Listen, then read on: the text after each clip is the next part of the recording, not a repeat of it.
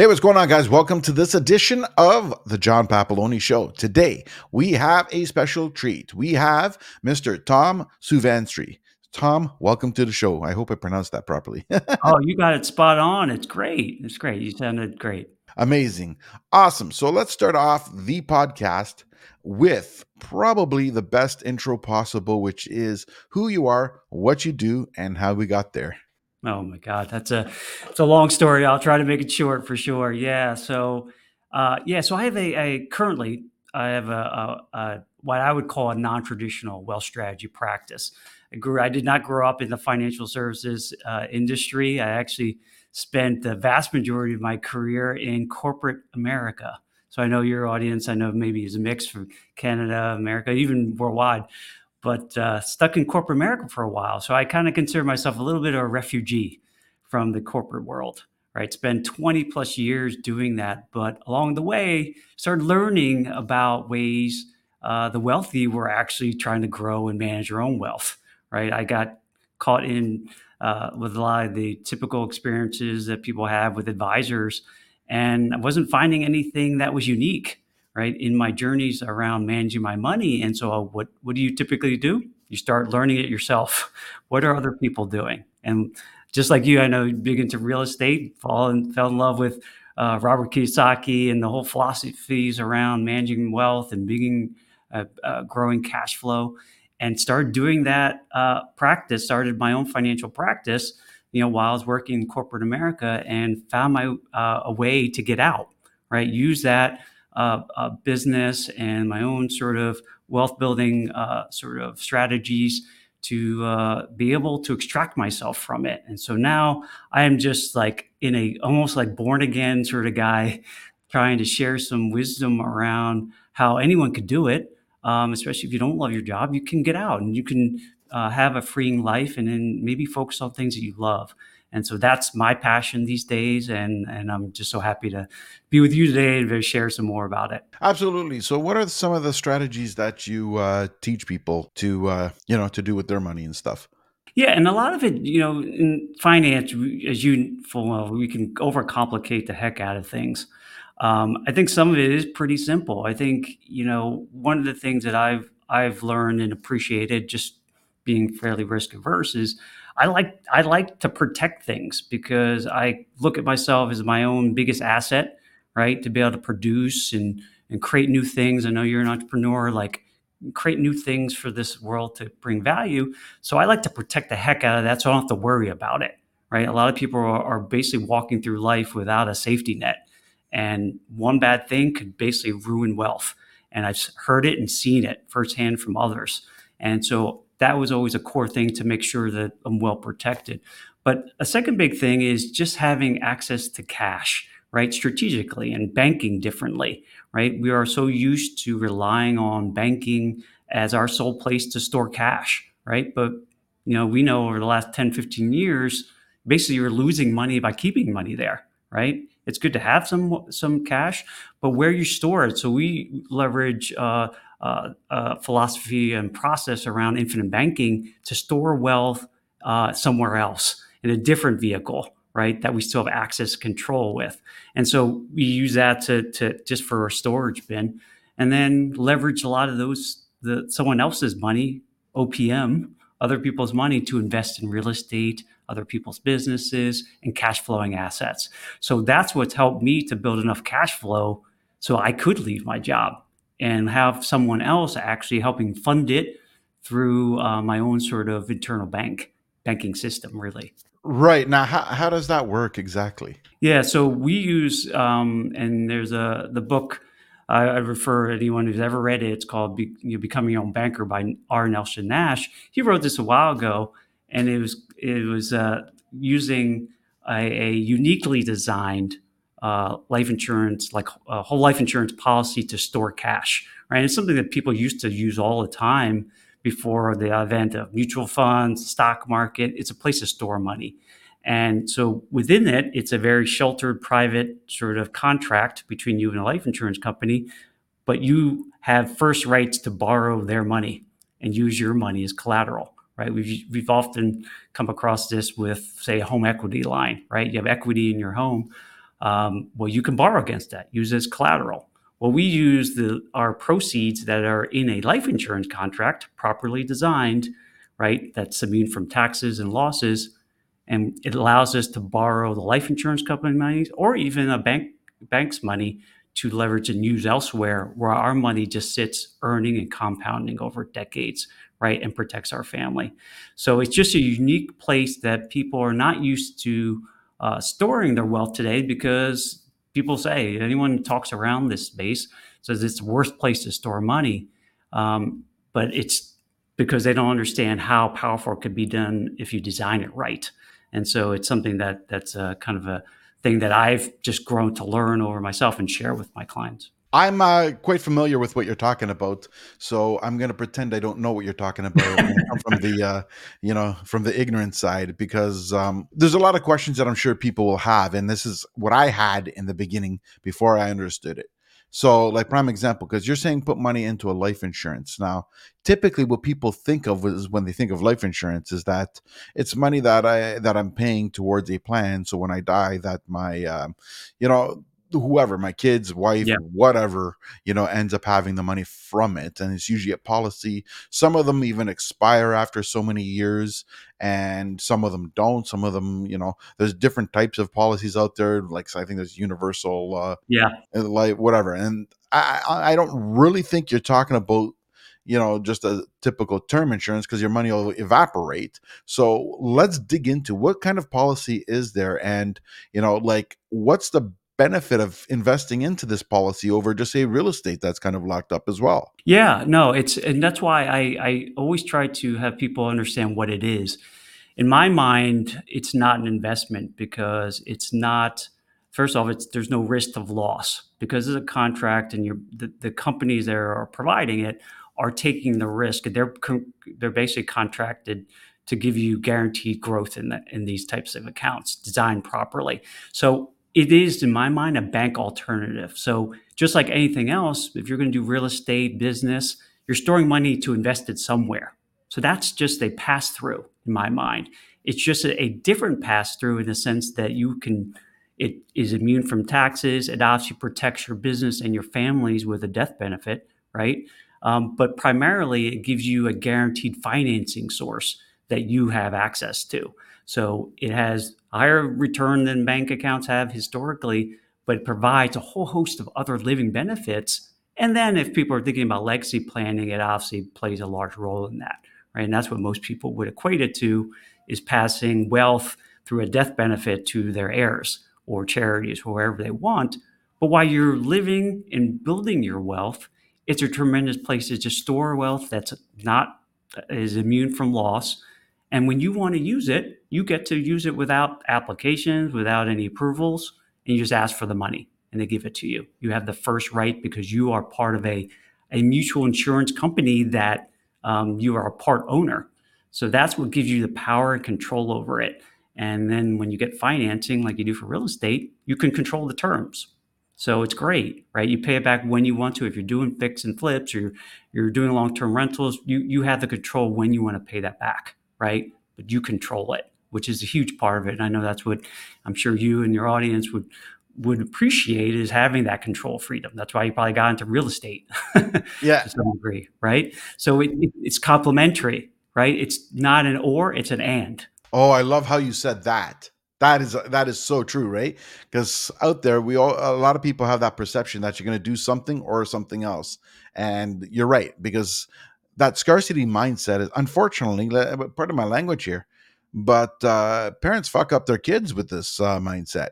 And now the intent is to try to protect them, but you're actually showing them that there's limitations in a world that there actually isn't limitations. The limitations is your own limitations, not everybody else's, and we don't think of it that way, right? Yeah. It's crazy. That's it. And that's exactly, I mean, your point is huge there, John, because, and that's why what we do with this is not for everyone. But the reality is, we can, certainly my experience with a lot of these things, it's like, this is the only way to do it. And it puts people into a path, and they almost don't even look around for anything else, because this is the path, this is the way it's supposed to be. And that happens in anything in life, in our educational systems, you name it. This is a way to free up your mind, and then you can figure out what's best for you, right? But it's just giving people more options and creative ways to do things that may be better for them, right? And that's all we're trying to expose. Yeah, absolutely. Right. And which brings up the other question, because you said there's zero risk, like the like real estate and all that stuff, right? Now, where I'm going to contradict this a bit is that I don't believe real estate has much of a risk either. And where I mean by that, because I know there's going to be a lot of people watching who said, well, I've lost my house. And if you're in the States, 2008 was detrimental. I'm going to explain myself here, because real estate is only a risk if you're unable to carry the loan or hold Mm, on to the property through the downturn. Because there's no such thing as, everyone thinks progress is straight up like this and it never comes down. When the reality is, it's this, right? And as long as you can ride that wave, there is no risk. I would say a stock is a risk because the stock can go to zero. hmm But real estate, at the very worst, even say the value does go to zero, what ends up happening is you still have a piece of land and that won't stay at zero. It'll eventually come back up. The question will not be, what will I do if the market goes down? The question will be, is how long will the market go down? And when will be the opportunity to sell when it comes back up?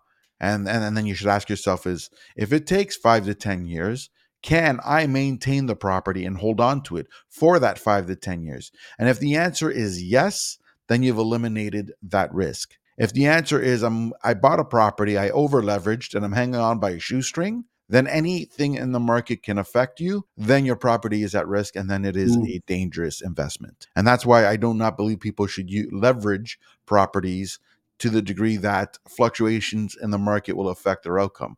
I believe you do it when you have what's called extra money. What I mean by extra money, investable money that you can afford to see leave and not, worry about where it went and just come back to it at a later date. yeah. Which, yeah, and that's what I mean by there's really no risk in real estate. It's a risk because people over leverage themselves, and that's just natural human tendency because they think it will not happen to them. And now, where I'm going with this is that now your investment is within an insurance.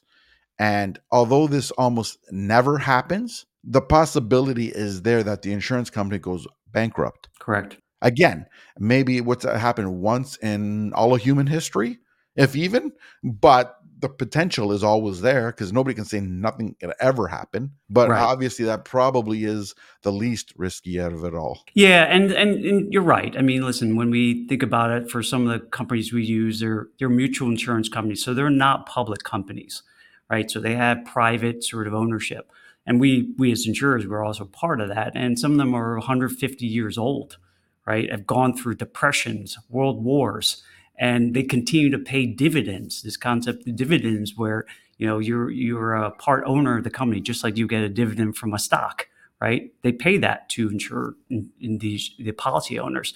So these companies have been around for a long time, well before the stock market, and so they have some longevity. Could something potentially happen? Of course, anything. Like we've seen in the last couple of years, we know things can happen. However, how they compare differently from a banking industry, we know banks can create money through lending, right? They don't have to have their money sitting in reserves. Well, because of the nature of these sorts of industries, highly regulated, they have to have way more reserves on hand to be able to pay for death benefits. Because if they can't do that, this whole system falls apart.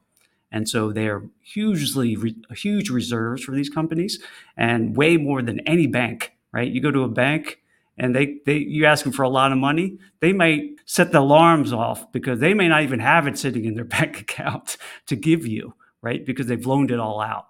Here they have to have it, and that's why we're able to ask for it whenever we feel like it. So is it safety? And there's also obviously guaranteed by state, at least in America, like by state guaranteed accounts where the life insurance company have to pay into to protect against other life insurance companies falling down, right? So they have safeguards in place there as well. See, what I find fascinating about this, and we're tying it with the banking system here, is that on paper, in theory, the banking system can't fail. And that's why they have a ledger of losses, of what, acceptable losses.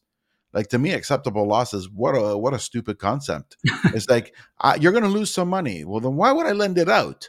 Well, you know what I mean? Like this is just that's a possibility with investments, but I mean on a banking perspective. Now, a lot of times what happens is most times, and we're not talking about all the times, but most times people's money in a bank is usually not in jeopardy. And here's the reason. It's not because they don't loan out your money and then some, because they do, and it's not because of the reserves. Here's one thing I discovered, and I was thinking about it yesterday, ironically. Before this conversation, I was thinking about this yesterday.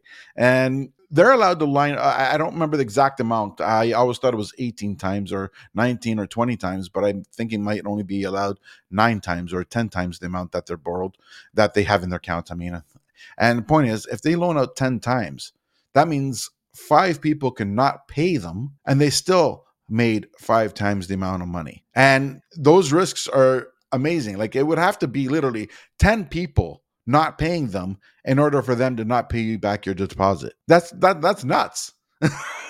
It's like what that to me that's a racket, Yeah. right? Like you said, Right. it's fake money. The question I have that nobody will be able to answer it: why is it that a bank could take your money and loan it out 10 times? Because those are the risks that, like I said, reality is. Let's be honest. Maybe 3 out of 10 people don't pay back because of whatever happened. So I can 7 times my money, and I'm using the math 5 times my money. So why can't I borrow money from you and do the same thing and give up money I don't have just based on your $1,000 and make it 5 times the amount for myself? That may Mhm. like how is it illegal for a banking system to do that, but illegal for a citizen to do that? It's the No. same concept. Yeah. But Yeah. but And but you, but government officials will say, "Oh, that's risky. And you're putting people's money at risk." How's that not risky with a bank? They're doing the same damn thing.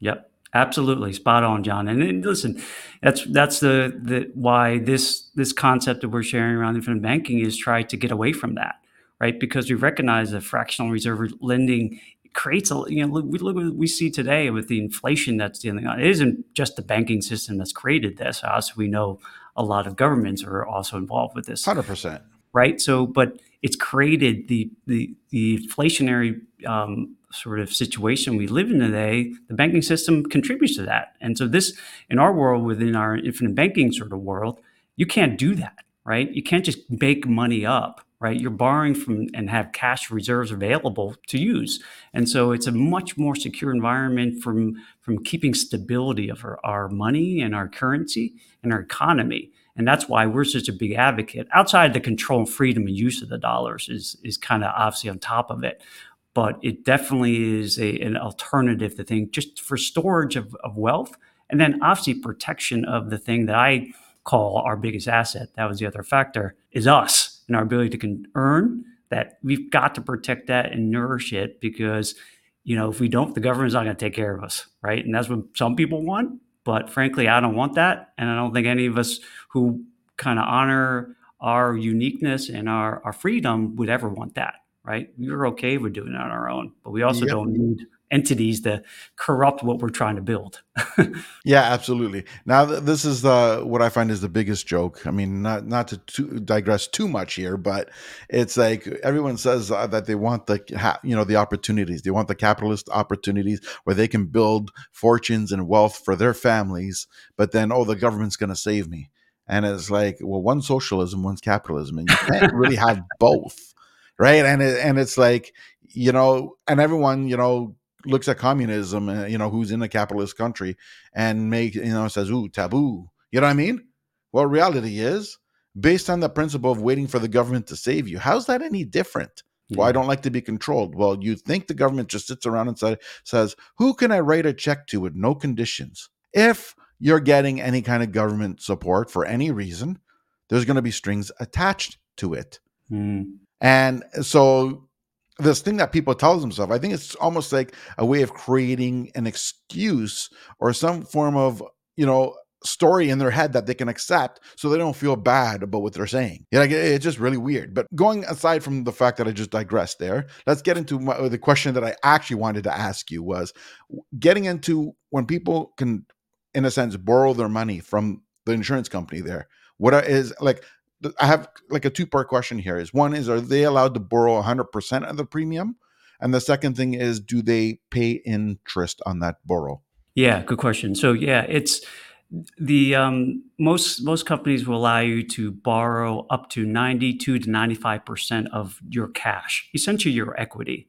If you're thinking about in the comparison between a house, right? You have equity in your home, you can borrow against it. So it kind of operates in a similar fashion. But they give you up to 92 to 95% of it because they know you're pretty protected. You eventually will leave this earth. You're going to eventually graduate, right? So they have pre protection of it. And there is interest because you are borrowing money, right? You're just borrowing it from them. The beauty of it is that then your whole dollars that are sitting in this account are just continually growing because you haven't actually used it, right? That's usually the biggest thing that you've learned across a lot of, like, just taking the economic sort of philosophy. There's opportunity cost when you use cash. It just is. It stops earning in where it was sitting.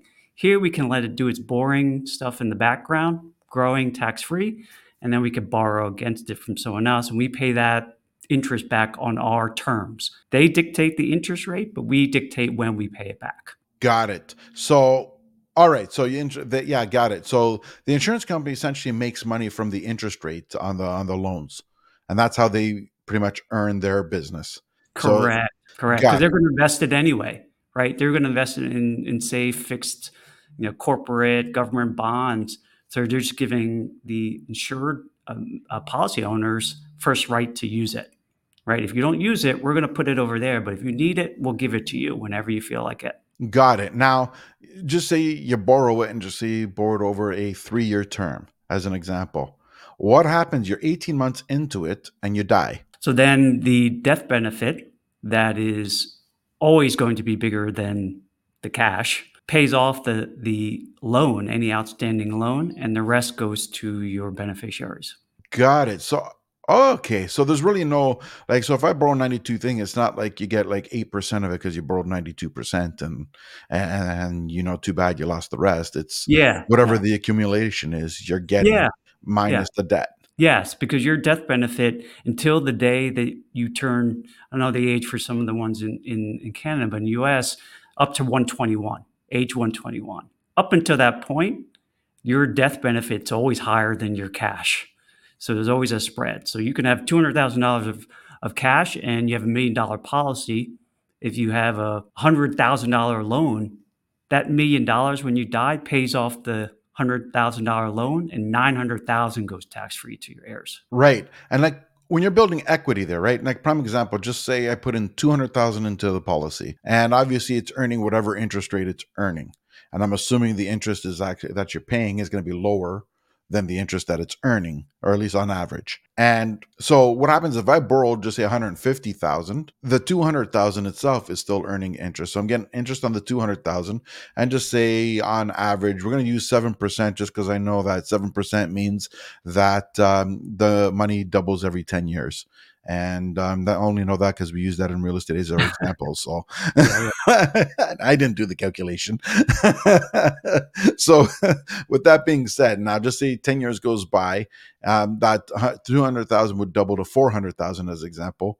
But my $150,000 loan is, I'm assuming I'm paying it monthly, would diminish. Yeah, yeah, and Right? it's up to you. Yeah, yeah, that's exactly it. And so, regardless of the math of it, it's just conceptually understanding that the compounding of your wealth, just like compound interest, you want your money to constantly compound over time, right? It takes a while, right? And this allows your money to stop being disrupted.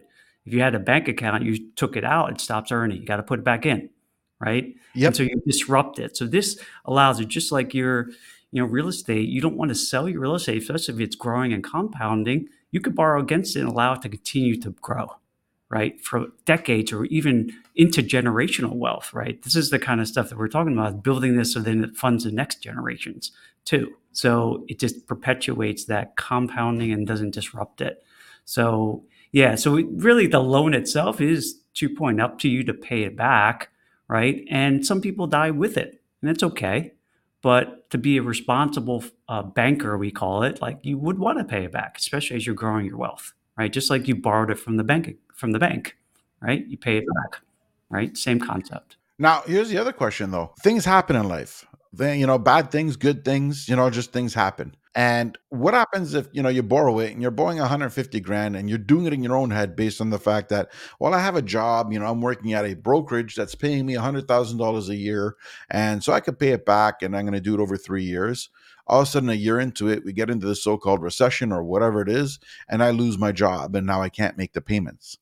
What happens now? Well, that's the beauty of the flexibility, because if you just take it from the other side, if you had a bank, would they continue to make sure would they want you to continue to make payments on your note if the bank loaned it to you? Yeah, they would want the money, and on top of that, they'll the minute you hear they don't have a job, they're gonna probably want to call the loan and bastardize your credit as a punishment for losing your job, as if losing your job wasn't bad enough. Yes, exactly. So you hit it spot on. So here in this situation, because you control the terms of it, you can pause it, right? Interest will accrue, but you can pause it and figure out your next stage with new job or whatever the situation is. You have ample time to figure out how to fund it, right? There's no obligation to make any monthly payments. I would encourage people to do it, but to your situation, John, if you needed to pause for any situation, you could, right? And so as long as you have some, this is just being a good steward of your money too. Is don't borrow too much, right? You don't want to over leverage yourself on these things. Have cushion. And I'm a big fan of having a lot of cash and a lot of I call it emergency and opportunity money, because you never know when something's going to pop on your desk and say, "Oh my God, I'm the only one with cash who could do this." Right? It happens, right? And so I agree with you. Do not over leverage it. But in this situation, if you borrowed some of it, you have time, right, to remedy whatever situation you have, because you can stop payments whenever you feel like it. Fascinating. Now, if I had just say $300,000, this is a hypothetical. I have a $300,000. I want to typically put it into a house, but now I come across this. I hear about this, and I think this is a better opportunity. I almost would want to put the $300,000 into this policy, and then borrow maybe a quarter million of it for my down payment. And because of that, in a way, I can sort of have both sides of the fence here.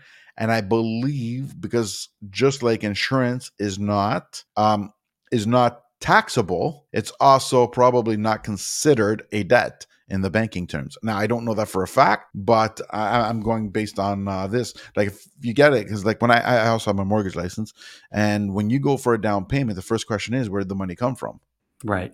Right? Because it's really what they're doing is they're playing police, and they're playing police to make sure you're not laundering the money, or proceeds of illegal crime or of any kind of form, right? And I wasn't aware that bankers and realtors were police agents, but apparently they are these days. And but where I'm going with this is the fact that now, when you say you got it from an insurance policy, I'm curious to know if they would count that, because technically it is a liability because I have to pay you back, but on paper it's not.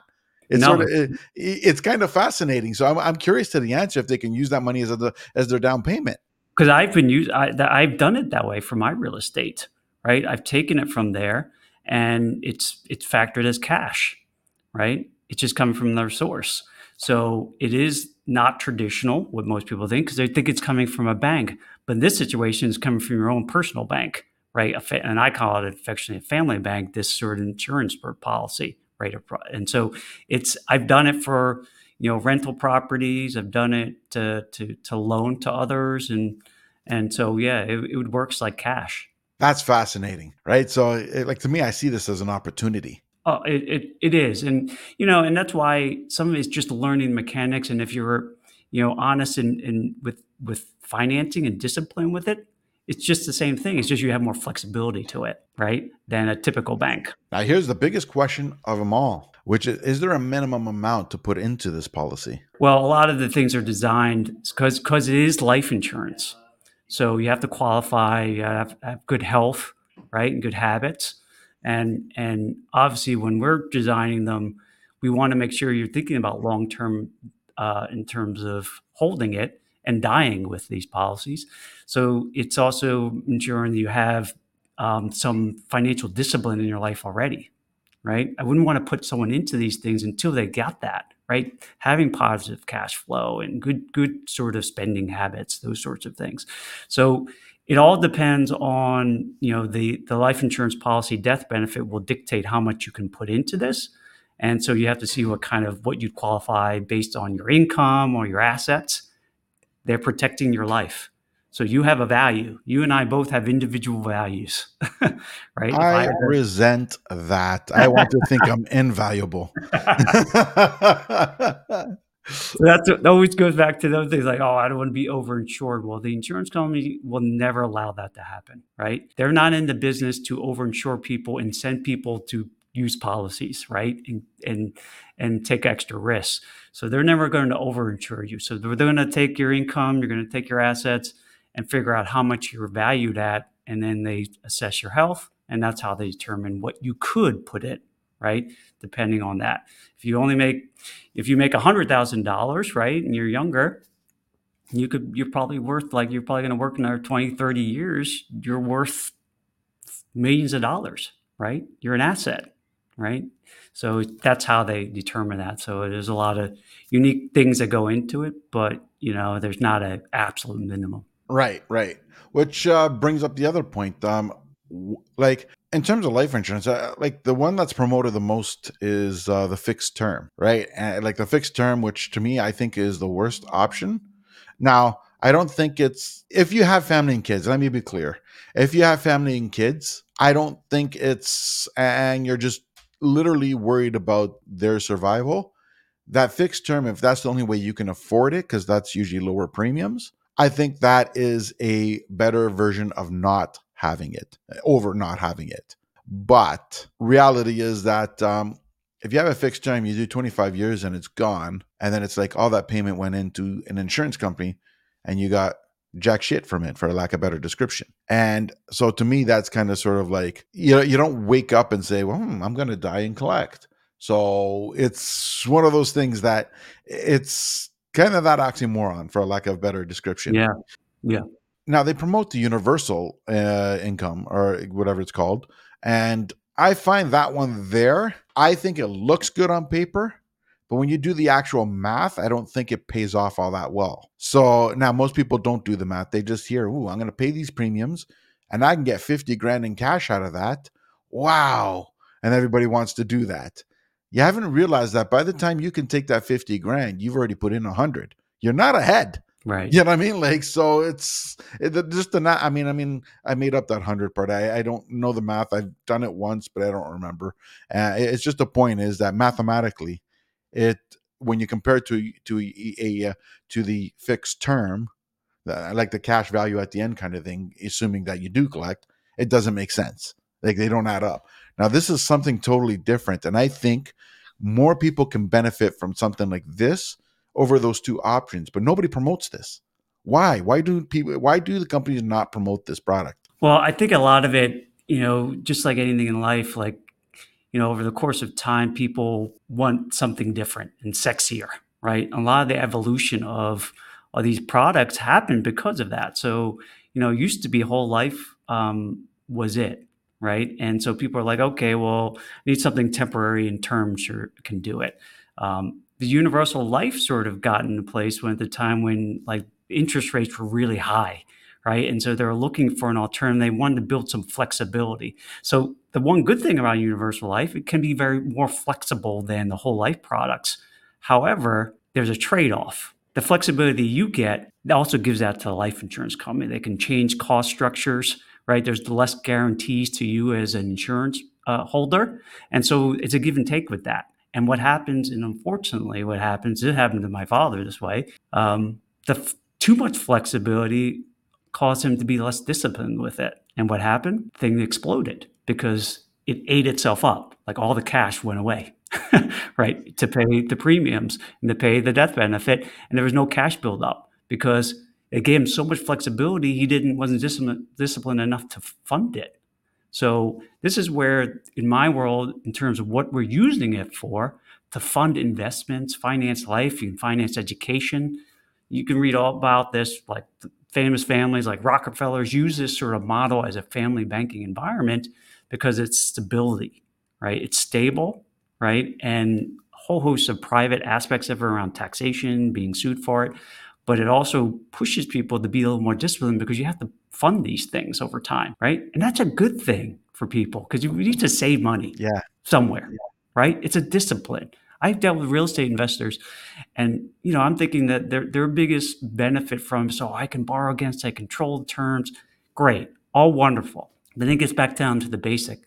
Tom, it gives me a place that I got to save money for my family. It forces it. And that is kind of an understated thing. When you have so much flexibility, life can get in the way and you don't save. And then it could be years, decades later, and you're like, what do I do? Right? I haven't saved anything. So it is one of those kind of psychological games too. Absolutely. Now, you brought up a lot of points here that anybody watching or listening should heed on this. Too many, this gives you flexibility, this gives you options. Now, a lot of people are going to hear this and say, hey, I got ways to put money in and then take it right back out and I can use it. Now, where I want to heed caution on this is not an opportunity for you to put money away and save so then you can use the money later to buy your Ferrari. You know what I mean? Like this, if you're going to go and do the traditional consumerism and go out buy fancy technology, fancy phones, fancy cars, then do yourself a favor and just either learn not to do that or just spend your money and call it a day. Because what happens is you could, in a sense, blow up yourself by doing this. If you look at the examples of how this is used, the majority of people who benefited from this are benefiting because they didn't get into consumerism. They're benefiting because they use that money and basically use the same money and double invested.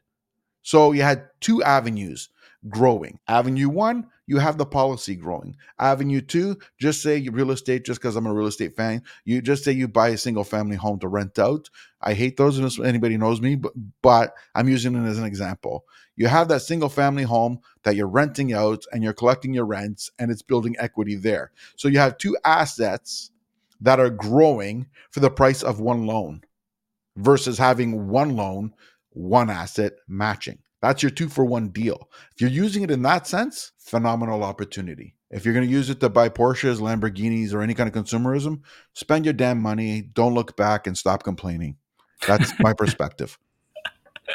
I love it. I love it. No, it's spot on. You're right. It's not. That's why I always press upon my clients too. Is use it to buy assets and let those assets pay for your toys. Right. If you got to delay gratification. That's the hardest part. Right. I think a lot of the game and focus on like exactly what you're saying, investing in your business, investing wherever, multifamily, single family, wherever you know better. Right. That's going to reduce the risk all to itself, that you're investing in things that you already understand, right? That's what I press on, whether it's stocks, I don't care, wherever you feel best. But to your point, use it to drive the assets first and then use the cash flow to kind of pay for your things, right? Absolutely. I believe in that. That's my philosophy is use your earned income to pay your bills and to invest and use your investment income for everything else coming, going forward to live off your Absolutely. life basically.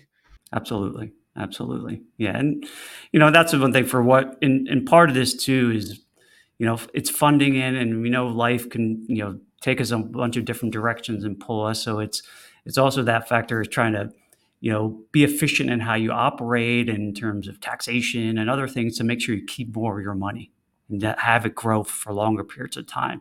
So it might not show up in year one or two, but when I look back and some of the things I'm sitting here 20 years later off of starting it, it's like it becomes a machine of cash, like that grows. It just takes time, right? And discipline, right? Just like anything successful, right? Your business or your relationships, all the same thing. All overnight successes became successes after overnight successes after 10 years. Tom, absolutely love this. Let me get into a last couple more questions before I get into what I call the lightning round. All right. So, second last question is going to be, how do you know you've had a successful day? Wow, that's a great question. I would say for me, twofold. One is that I try to really target one or two major things to get done in a day, and so I feel really successful when I focused and got them done. The worst things, right, the hardest things, and got them accomplished. I feel that's a success. And the second part is because I'm just a constant learner. Is that I found something that I learned that day and helped me in any shape in my life, in any area of my life, that's made me better, right? So that to me is also a success. Love that. Awesome. Last before the lightning round is going to be for anybody watching or listening, and for those who we've intrigued, where would they find you? Yeah, you can definitely go to my website, perennialpride.com. A lot of some resources there. I have a book, Wealth Beyond the Numbers. I talk about just a lot of things that help me to feel wealthy, and not just my finances, but my life. Right, just a little chronicle to my sons, and I just wrote it, and you can check that out there. But that'd be the best place. Fantastic. Love that. Awesome. So let's get into the lightning round with question number one, which is going to be, what is your favorite food and why? Uh, it's got to be pad thai. My family's from Thailand, and I just have such fond memories of watching my mom make it as a little child, and I get to make it with my son, and it's like a constant generational wealth of food making. So it's a wonderful experience, and something that always warms my heart. I love that as well. And it's not for the same reason for me, because it was unique and different and something that I was against what I normally had. And then I just got used to it and loved it. I thought I um, liked you. yeah. It's one of those things that, you know what? Sometimes you're used to a certain thing and then you try something different. And you're like, whoa, where has this been? You know what I mean? So awesome. All right. Favorite travel destination and why? Ooh, that's a good one.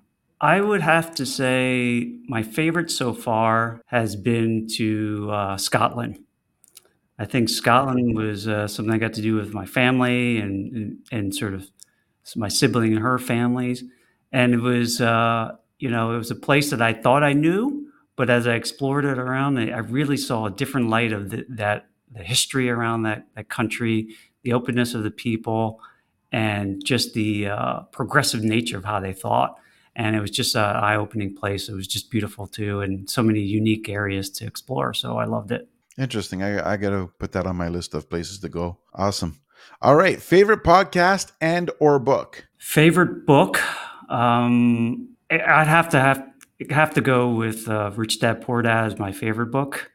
I think I've read that over and over again and get something different from it.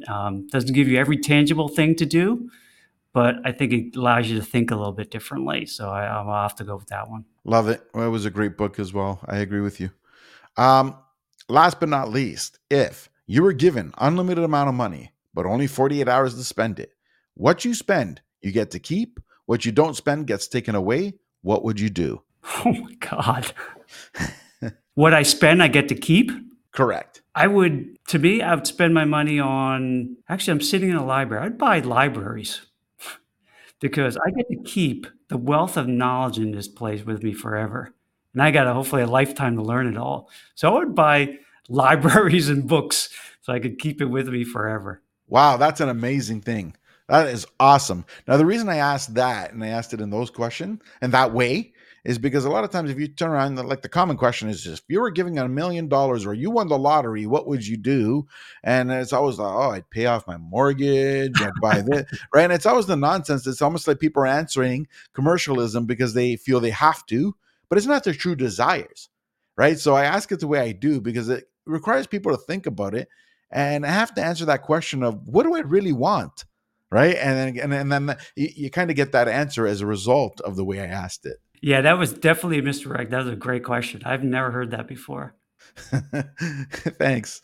Awesome. Tom, this has been phenomenal. I want to say thank you so much. I really appreciate it. It's so much fun, and I appreciate you sort of me being on the show, and I love your show. And so thanks again. Oh, thank you so much. If you like what you saw and you want to see some more, subscribe to the link below. Thanks for tuning in to the John Papaloni Show.